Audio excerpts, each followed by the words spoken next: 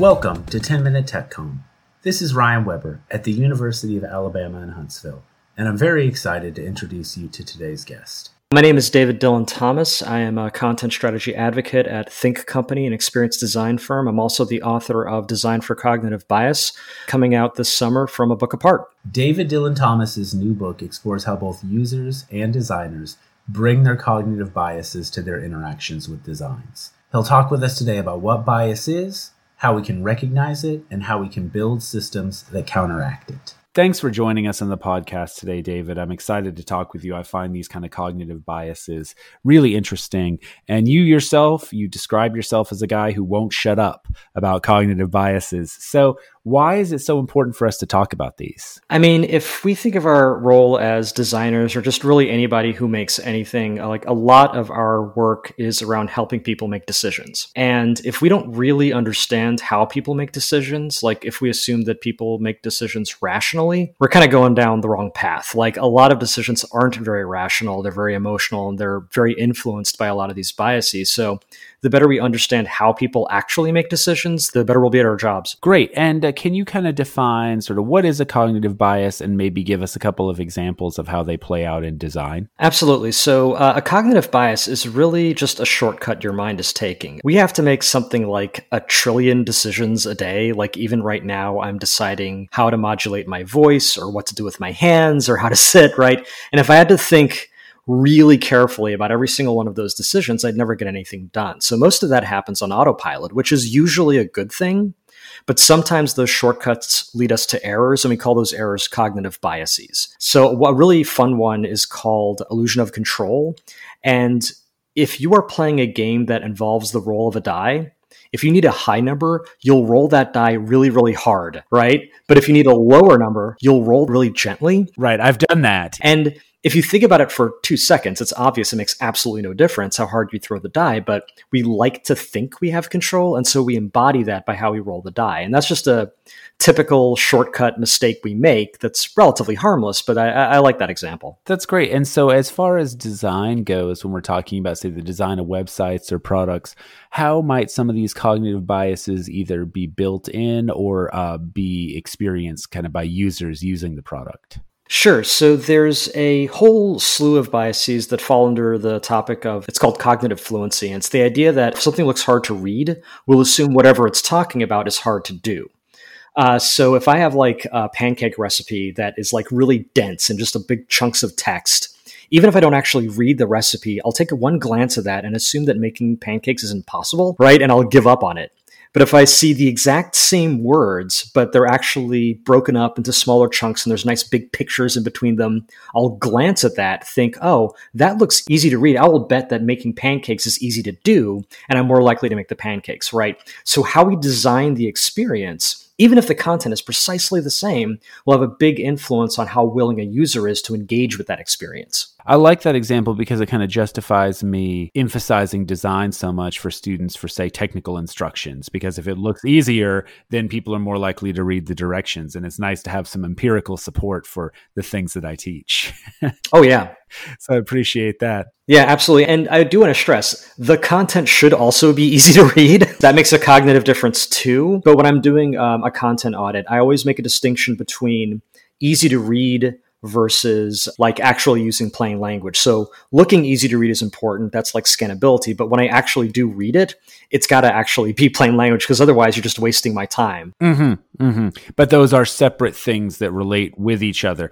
Exactly. So you mentioned this when you're doing a content audit, do you specifically look for these cognitive biases? I mean, indirectly, like the reason I'm looking for scannability is because I know that a user will not engage with that text if it doesn't seem like it's going to be easy to scan. By the same token, I'm also looking for plain language because there's evidence to suggest that the more plain language something is, the more likely, honestly, the more believable, right, the actual text becomes. Because at the end of the day, a lot of these biases have to do with people liking stuff that's easy to process, right? And we'll always opt for the thing that's easy to process. So if something rhymes, it's easier to process and it's actually more believable.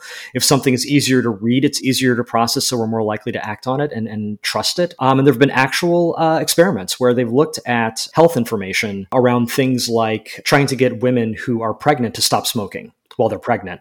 And when things were delivered for this group, I think when things were delivered at a third grade reading level, as opposed to how they were usually delivered, which was at a much higher reading level, women were much more likely to not smoke during pregnancy and then after as well.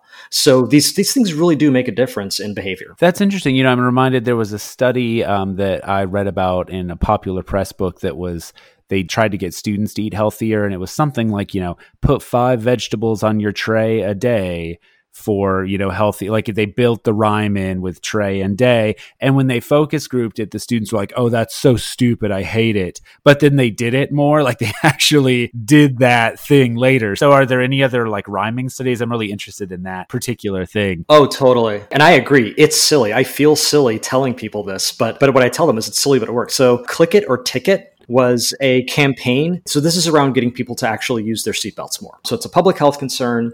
And the first phase was purely legislative. So they put laws in the books that said you could get a ticket if you're not wearing your seatbelt.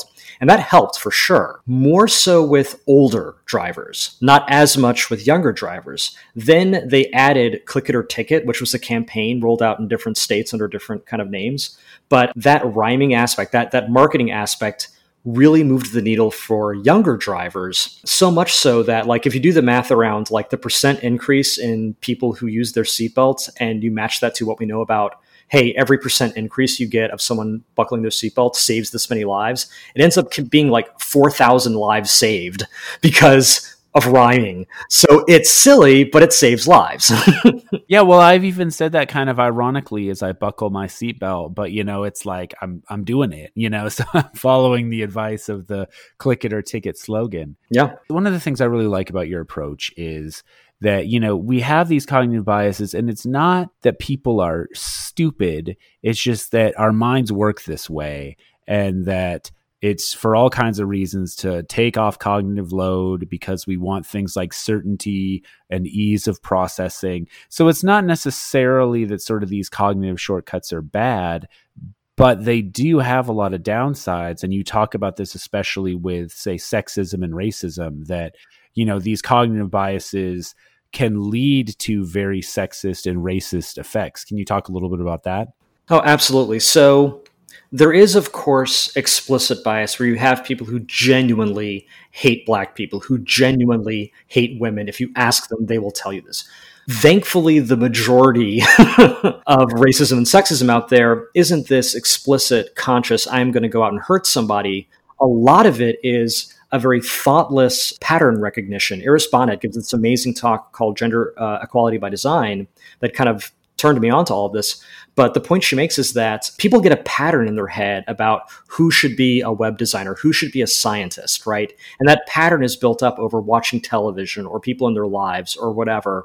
And so if I'm hiring a web designer and I see a name at the top of that resume that doesn't click with the picture I have in my head of who should be a web designer, which is generally like a skinny white dude. Even if you were to ask me, hey, are skinny white dudes better at web design? I'd say, no, that's ridiculous. But because I have that pattern in my head, when I see that name that doesn't match skinny white dude, I start to give that resume the side eye. And in study after study, when you have identical resumes and one has a male name at the top and the other has a female name at the top, if it is a male-dominated industry, the female name is far less likely to make it further in the process, even though the content of the resume is precisely the same. So there's plenty of ways those shortcuts are really hurting us when it comes to race and gender. Mm-hmm. You mentioned in a talk you gave at UX Y'all that the Amazon algorithm was even sexist because it was working off of the work that human job hirers had done. Is that right? Oh, absolutely. And this is a case where the computer had a pattern, right? So a few years ago, Amazon created this hiring bot that was sort of helping inform hiring decisions. And what they discovered was that it was really only recommending men. And so they tried to figure out why it was doing this. And so they looked back and they saw that, okay, well, how did we train this AI? Well, we trained it by having it look at the past 10 years of resumes. And guess what most of them had in common, right? They were mostly guys. And so the AI took one look at that and said, gee, you sure must like dudes, and just kept recommending dudes. And what I find fascinating about that story is if you had said, hey, we're going to create an AI that's going to help predict who would be good at their job and say, we're going to train it on the last 10 years of data, I'd say that's a terrible idea. If, on the other hand, you were going to say, hey, we want to discover where the biases are in our hiring practices, we're going to feed our last 10 years of resumes into a hiring bot and see who it recommends, that's a great idea, right? Because now you can detect where those biases are. And I think that training AI, the conventional wisdom around training AI really only scales bias. Whereas if we open our minds to the notion of, well, what do we actually want this thing to do? And what kind of worlds do we want it to create? You can get a little more creative. Well, I like your point about using the AI to kind of identify our own bias. And, earlier you said, well, a lot of people, they won't admit to or won't acknowledge or recognize, say, sexist or racist ideas that they have. And those seem particularly dangerous. That's where you get all those people who are like, I'm not racist, but then they end up hiring the skinny white guy for the web designer position. And I like your point about kind of using the AI to sort of identify and overcome those biases. What are some strategies that we can use to kind of help ourselves and our users to overcome these dangerous effects of cognitive bias? Sure. So the first the first bit of bad news is that you can't unbias yourself. That is a project that takes many, many years, and therapy. That is a very, very long-term solution, because those things are really most decisions happen below the threshold of conscious thought. 95% of them, you don't even realize you're making the decision. So rather than focus on that, you should do the work, but rather than focus on that in the short term, there's a couple things you need to do. One is you need to sort of design in a way that accounts for the fact that I'm going to make a bad decision if I even see that name at the top of the resume. So anonymous hiring becomes one design approach to say, we are going to remove that design element of the name and any other biasing information like the college you went to, or if you even went to college, because A, that's not actually helping me decide who to hire. Knowing the name doesn't help me figure out, are you qualified? And B, I know these things can be triggering and influencing in ways that are undue. So it's almost like signal to noise. It's let me just focus on the signal. What are you good at? What experience do you have? That kind of thing. So that's one way to use design to sort of basically remove the biasing elements and the unnecessary elements from the design. In a way, it's just better design. And then from a process standpoint, it's really important that you find ways to challenge your own perspective. And a lot of that involves inviting other perspectives to the design process. So, for example, there's a thing called red team, blue team, where you have a blue team might take a design as far as, say, wireframes. So they do the research, they come up with the idea, they come up with the general design of what they want to do. But then a red team will come in for one day and just go to war with the blue team and really try to pick apart what are all those false assumptions the blue team was making? What are all the things that they missed that might actually cause harm if this thing goes forward that the blue team couldn't see because they were kind of wrapped up in their own confirmation bias and kind of really in love with their own idea and just couldn't see it. So it's not so much about removing biases as it really is about adding complementary biases from different perspectives to make sure that you're seeing all the angles. No, that's great because, you gave an example again in your talk that even if I tell you, you're going to use this particular bias and I try to pay you money to not use that bias, the people will still do it. That's how powerful some of these biases are. So kind of making our systems that account for the potential of these biases and have ways to kind of thwart them system-wide instead of in the individual themselves. Yeah, and that's really the key word there is system, right? It's one thing to know about these practices, but they really need to be embedded in the process. Daniel Kahneman calls it QA for decision-making, right? The same way that we want to make sure that code isn't buggy before it goes out, so we do QA on that website, and we hire people who that's their job and their only job, right? They have no stakes in the outcome. They're just there to make sure this thing works. The same philosophy could be applied to decision-making, design decisions, business decisions, whatever kind of decisions that are going to affect people.